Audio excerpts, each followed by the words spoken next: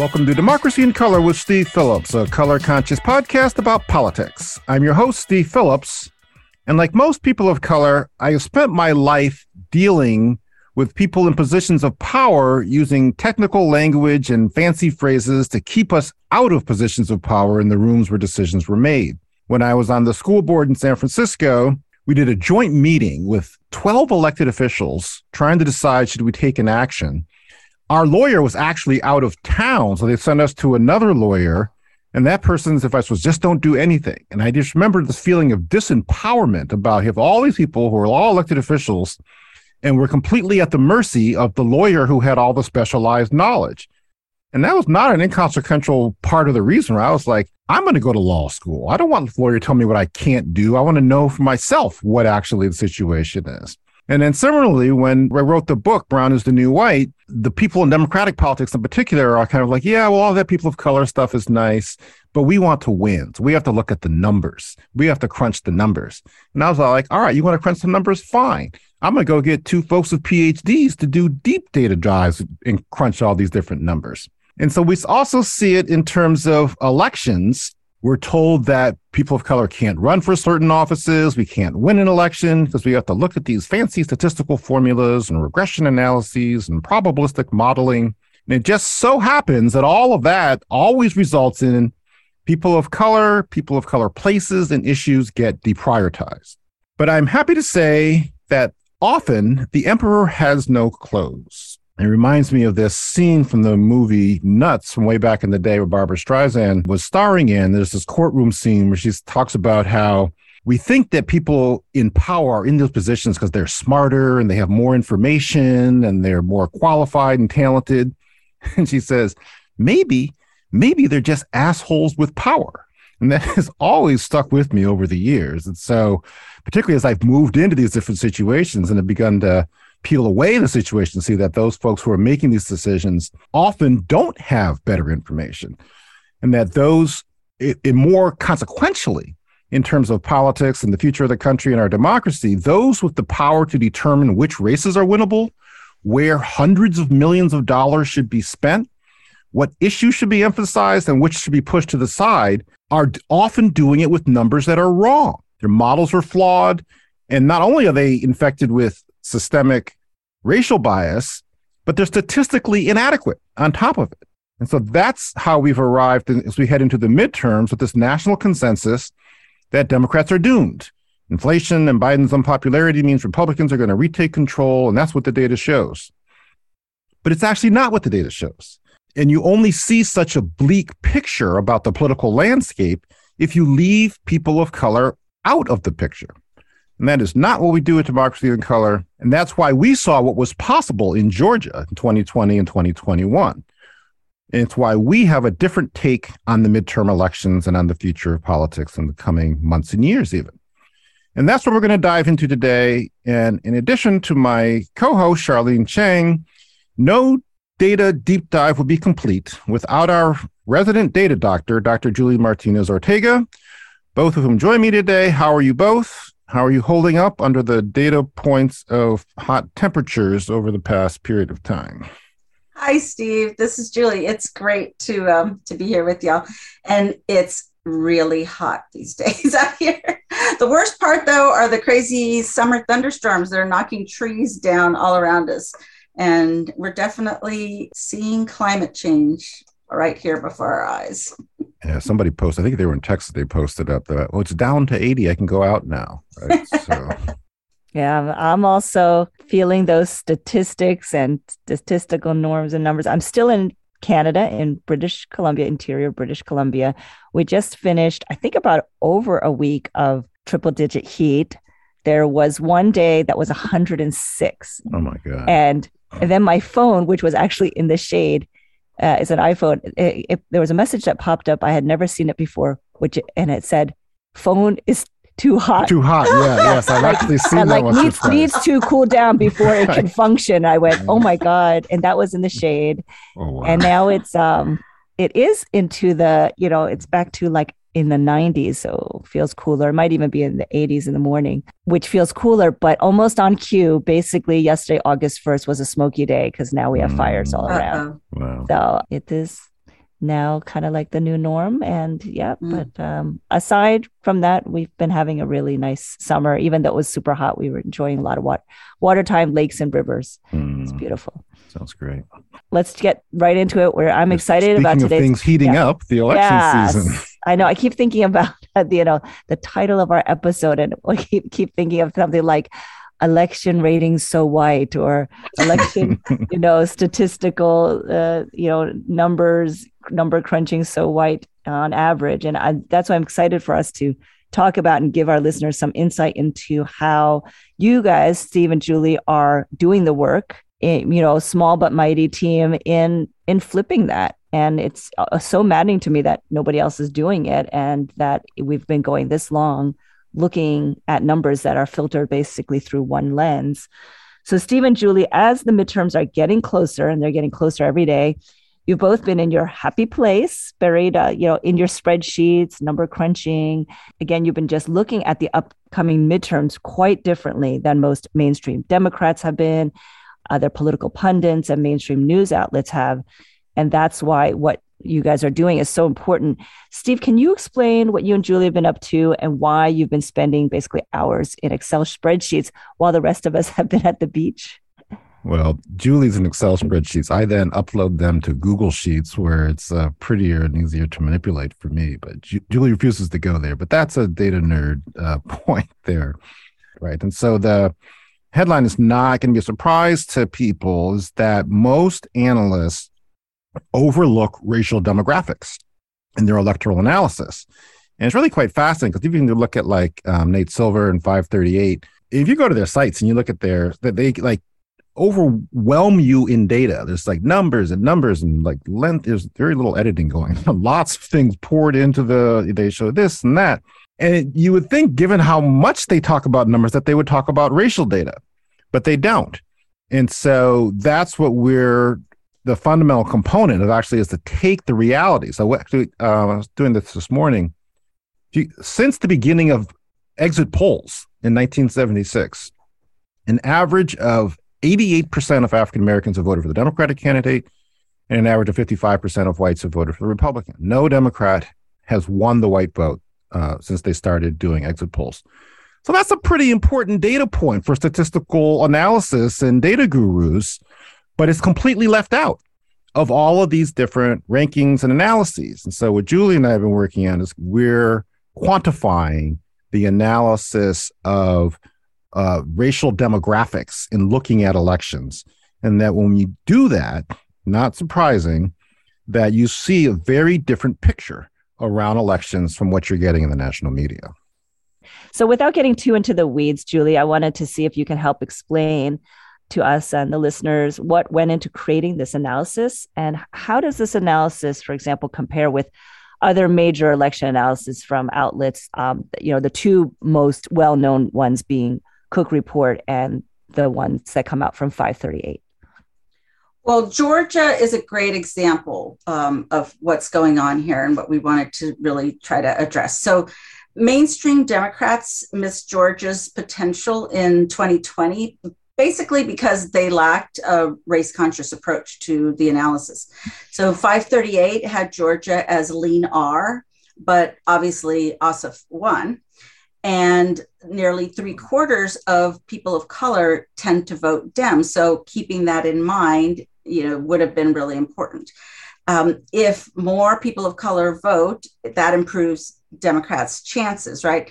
And that's why Republicans are so obsessed with making it harder for people of color to vote, right? Big surprise, especially in places where people of color can make a difference for Democrats. Right? Yeah, if I could just jump in real quick too. It's not just the analysts and the pundits, right? I mean, the title of my chapter on Georgia in the new book called Georgia, quote, "That's not one we expected." And that quote is from Joe Biden on election night. Mm-hmm. So the Democratic presidential nominee with his massive team and data crunchers and analysts, and he's reading off how the election results are coming in. He says, Georgia, we're ahead in Georgia. That's not one we expected. And that's because the people who were doing the analysis and interpretation did not properly understand. They missed it. Exactly. Oh, and may I add, I'm just going to assume that they were male and pale predominantly. What's our I friend needed to Ludovic just, had this I just need to say that. Ludovic had this Tumblr site. Our friend Ludovic blamed the California Dover table. I don't know if he's, well, the fact that it was Tumblr tells you how long ago it was, but it was like its website. And it was called Too Pale, Too Male. Mhm. And he would take pictures of organizations from there and he would put them up on his site to actually shame them. Okay, So yes, I presume that Biden's team would have made it onto there. And I also think that those people who do a lot of these other analyses are in that same vein. right. And really, I mean, it comes down to the fact that people rely so heavily on polling, but polling offers false precision, right? It's inherently based on assumptions about who's going to vote, right? You have to take all the data about who's going to vote and make choices. And it's subjective. Which choices you make can really influence who you think is going to win, right? What your win outcomes will be. So in 2018, as Steve loves to point out, a certain big super PAC discouraged donors from investing in a heavily Latino district in the California Central Valley. And they did that because they believed that Latinos didn't vote in midterms and that the polling wasn't favorable there. So people should not move money to that district. But the pollsters they're listening to were just polling those who had previously voted, which were, big surprise, mainly white voters. And that distorts the picture that you're going to get from your polling. Communities for New California, an organization out there that does great work, knocked on 30,000 doors in that district, despite the fact that the super PAC was discouraging it. And they actually succeeded in boosting Latino turnout in that cycle. And great surprise, the Dem won that seat by 800 votes. So yes, you can see where the difference in moving forward and actually investing and running a good, strong program can make. Yes, we won't name the super PAC, but it rhymes with House Majority PAC. Rhymes a lot. So anyhow, that distortion is playing itself out across the spectrum, right, of political analysis and predictions right now as we approach the 2022 election. And it's creating a falsely negative picture of what's to come and what's possible. Thanks, Julie. I, unlike you and Steve, are probably more like the average people out there where a lot of this is kind of new to me in terms of how the cookie gets made, right? So, but I do understand that the major indices like Cook Report and 538, they base their ratings on past election results, and then they're trying to draw some conclusions for that in terms of how the next cycle, elections in the next cycle might play out. And I'm just wondering what's wrong with that. What is your critique, you and Steve, what is your critique of that? Aren't past election results good indicators of what might happen next time? So 538 mainly actually doesn't look that closely at past results. They mainly take polls and, polls that other people do, and they average them together, public polling, right? And develop their own fancy statistical models based on those polls. They're, basically trying to look across a lot of different polls and average them together, come up with ways to understand what's happening on a macro level. But what people don't understand about polling is that while it looks objective because it's, based on numbers, right? It's actually very subjective because, as I said before, the pollsters determine using their own judgment, their own experiences, who they think is going to be a likely voter and therefore who should be polled, surveyed, right? And that's going to heavily influence the polls that a group like 538 is averaging together across the country and over an election cycle. So junk in, junk out, right? Cook does use past election results. That's all they use. And that's a good starting point, but it's missing the kind of dynamics that we saw in Georgia, right? When you organize and have the resources to organize, you can boost turnout among voters of color and among single white women, among other groups, young people, right? People that wouldn't ordinarily have turnout levels at the rates that, conservative, older, home-owning white folks might have. Steve and I have been working on goes really attempts to go beyond looking at just those past election results.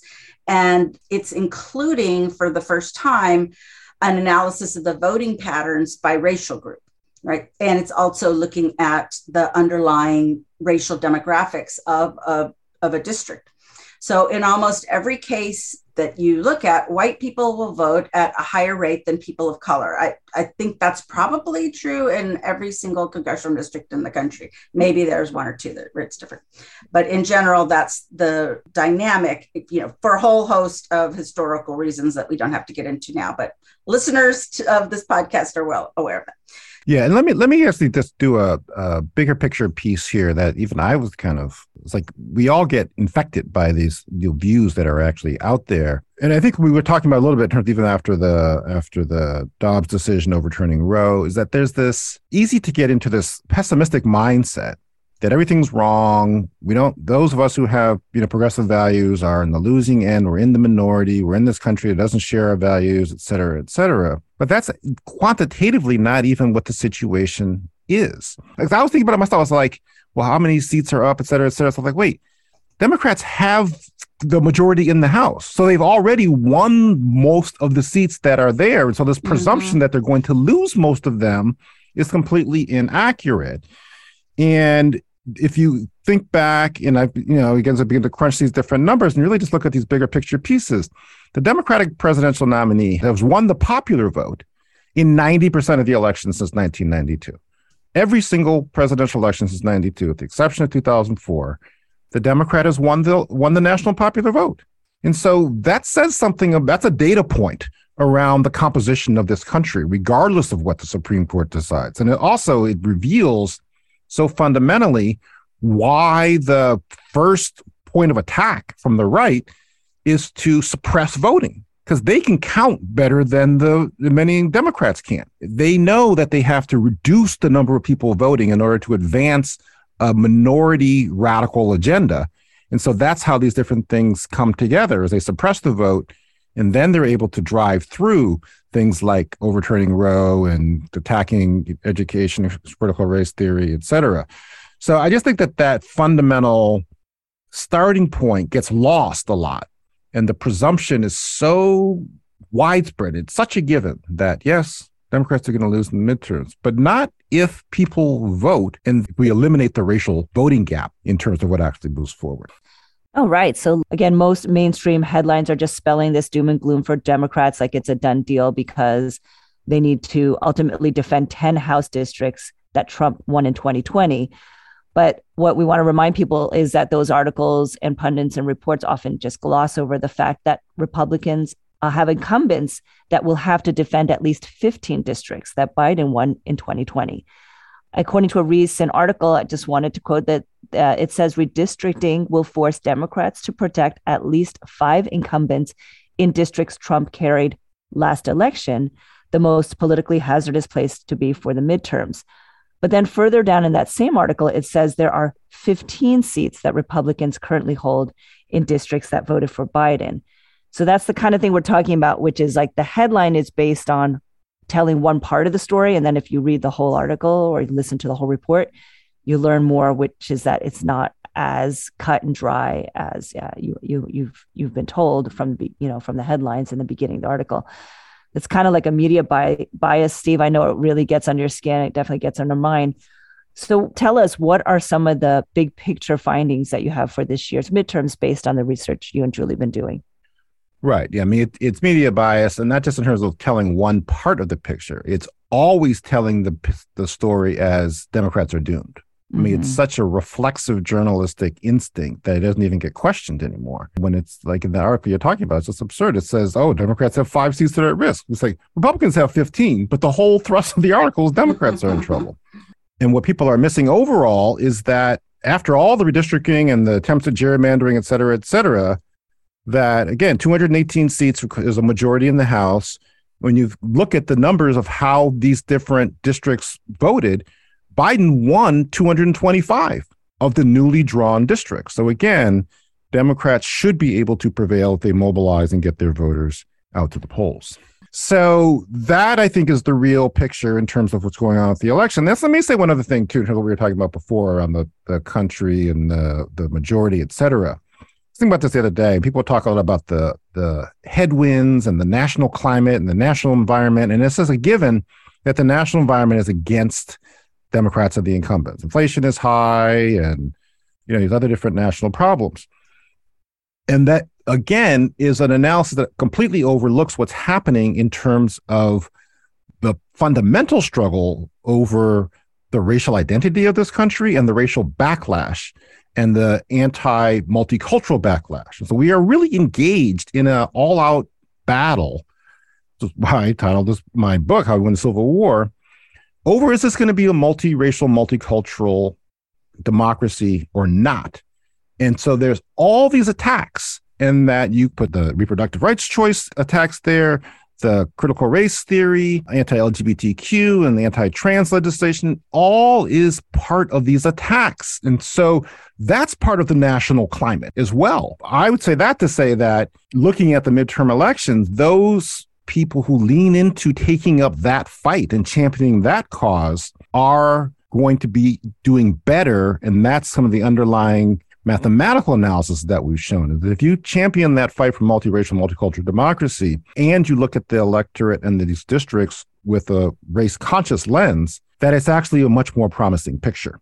And so that's, I think, what I wanted to highlight that point. Steve, I really appreciate the framing that you and Julie are putting forth because, again, I tend to read mainstream news just like everybody else.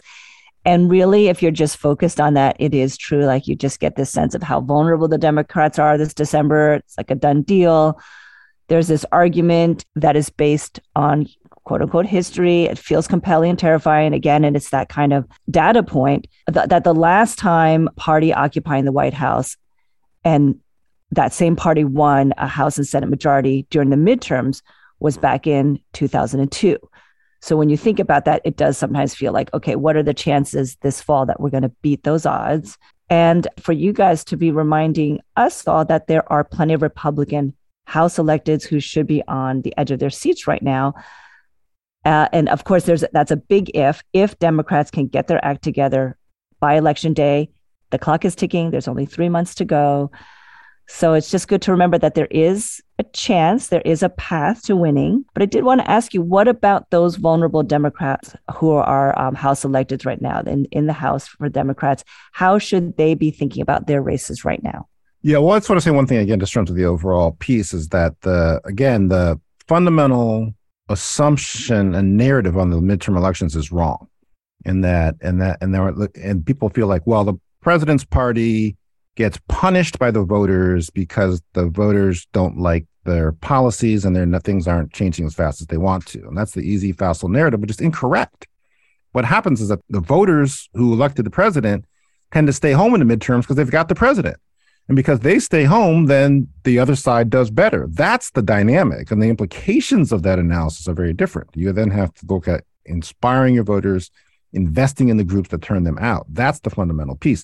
And that's what these Democrats need to look at who are imperiled, is that they need to focus in on who are the actual voters in their district and what can they communicate that to them to summon them to the battle that to preserve this as a multiracial democracy. I was watching an interview of Stacey Abrams from back in 2021 early, and the first thing they said, "How are you feeling?" The first thing she says is, "Well, we still have a democracy, so I feel pretty good," right? And so, because that was not a given in January of 2021. Seriously.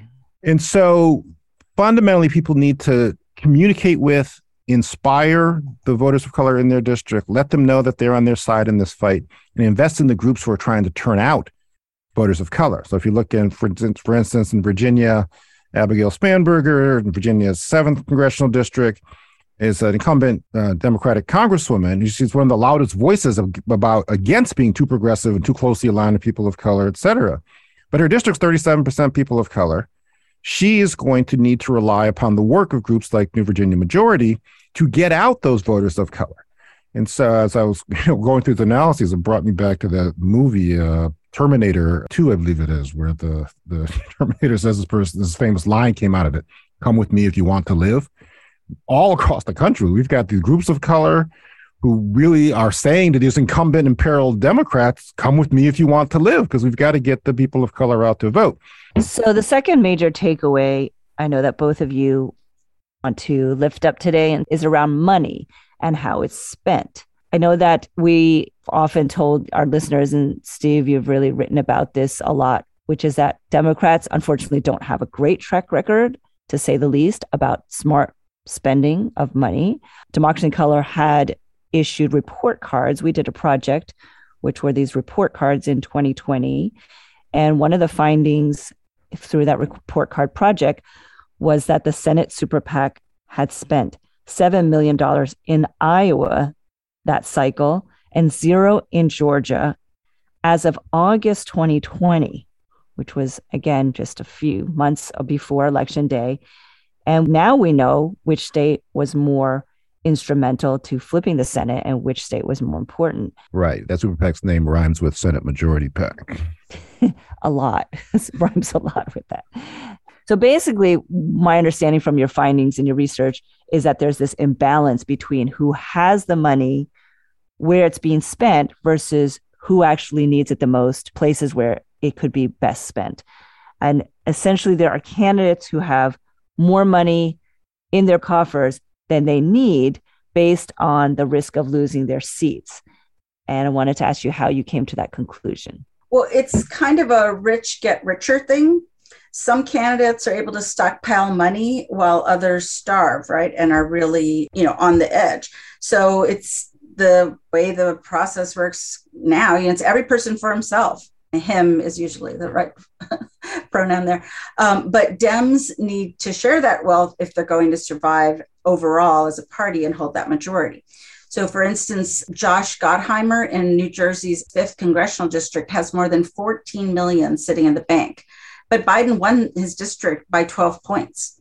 Meanwhile, over in Arizona's 1st congressional district, Dems could win that seat by boosting the turnout of people of color in the district. And there's a strong coalition in the Arizona Wins organization, but they need money to do that work. And the money isn't there yet. Hopefully it will come, but we're, in those last days and weeks. And then in that Arizona 1 district, right, whereas across the country, the Democrats got the $14 million that Julie was talking about. In Arizona's 1st congressional district, Jevin Hodge, as the Democratic nominee there, he has just $400,000. And as well as the groups there, right, also need money to do the voter turnout work. So the Democrats need to share the wealth and put it in places where they could actually prevail. But that's a challenge that it's not quite clear on yet. And I just want to point out, Josh Gottheimer in New Jersey, white male. Yeah. Well, and then Jevin Hodge is African-American candidate. True. Yes. Racism is real, but I do think it's what Julie was saying about the everyone for themselves situation is the starting point. It's just kind of the nature of politics. And you see it also over in California. There are 6 Republican-held seats that could potentially be flipped in California. And there's a lot of voter mobilization infrastructure. The California Donor Table has helped to seed over the past decade. And so Katie Porter has become like a national, star through her social media and her questioning and committees. She has $20 million sitting in the bank. And so if they were smart, she would move some of that money to the civic engagement groups in places like Orange County to be able to boost voter turnout of voters of color so that they could flip some of those seats as well. Before we wrap up, I wanted to talk about the Latino vote, that everlasting hot topic, which continues to grow in importance each election and more fraught with different takes. There's been plenty of wrong takes, as we know, on in the Democracy in Color side, and sort of our listeners know by now that there's just a lot of wrong takes about how to understand Latino voter behavior and how to break through, this narrative that Democrats are losing Latinos. So first of all, there's a real misinterpretation of the 2020 election outcomes, where people are thinking Trump did surprisingly well in some districts, especially in Texas. As Michelle Tramillo, our friend over at Texas Organizing Project, noted in real time, said they're, quote, they're getting out more of their Latinos than we are, end quote, right? And that's, truth, right there. So what happened was that we saw a surge of more conservative Latinos who sat out past elections, but they did come out in 2020 to back Trump, right? There's been a lot of analysis, really good work done by groups like Equis on sort of the psychology of what was happening in some of these heavily Latino communities. And one of the things they found was that a lot of conservative Latinos felt there was sort of a green light to be able to go out and say and think and do and vote in ways that the community had really not held out as acceptable before, right? So this is not a situation, though, where you see progressive Latinos turning their backs, defecting from the Democratic Party and, giving their votes over to Trump and the Republicans. Not at all, right? If you look at Hidalgo County, right? So that's a 93% Latino county. Right? I mean, it's, pretty much everybody there is Latino. Yeah. So the Dem vote there, vote share, shrank from almost 70% to under 60%. But regardless, Biden still got 20,000 more votes than Obama got a decade earlier. But of course, Trump got 75,000 more votes. So turnout increased dramatically overall, but it really increased among the conservative Latinos who felt they had, like I said, a green light to openly support Trump. The picture of weakening support among Latinos overall, though, is inaccurate. So Dem support held, but GOP support among Latinos swelled. Both can be true at the same time. And that's how we ended up with the results that we got in a few small counties. And let me just emphasize, these counties are not, I don't even remember off the top of my head the largest city that is located in Hidalgo County, but it's tiny and you would never have heard of it. Spoken like a Mexican-American from San Antonio, dissing the other counties. Yeah.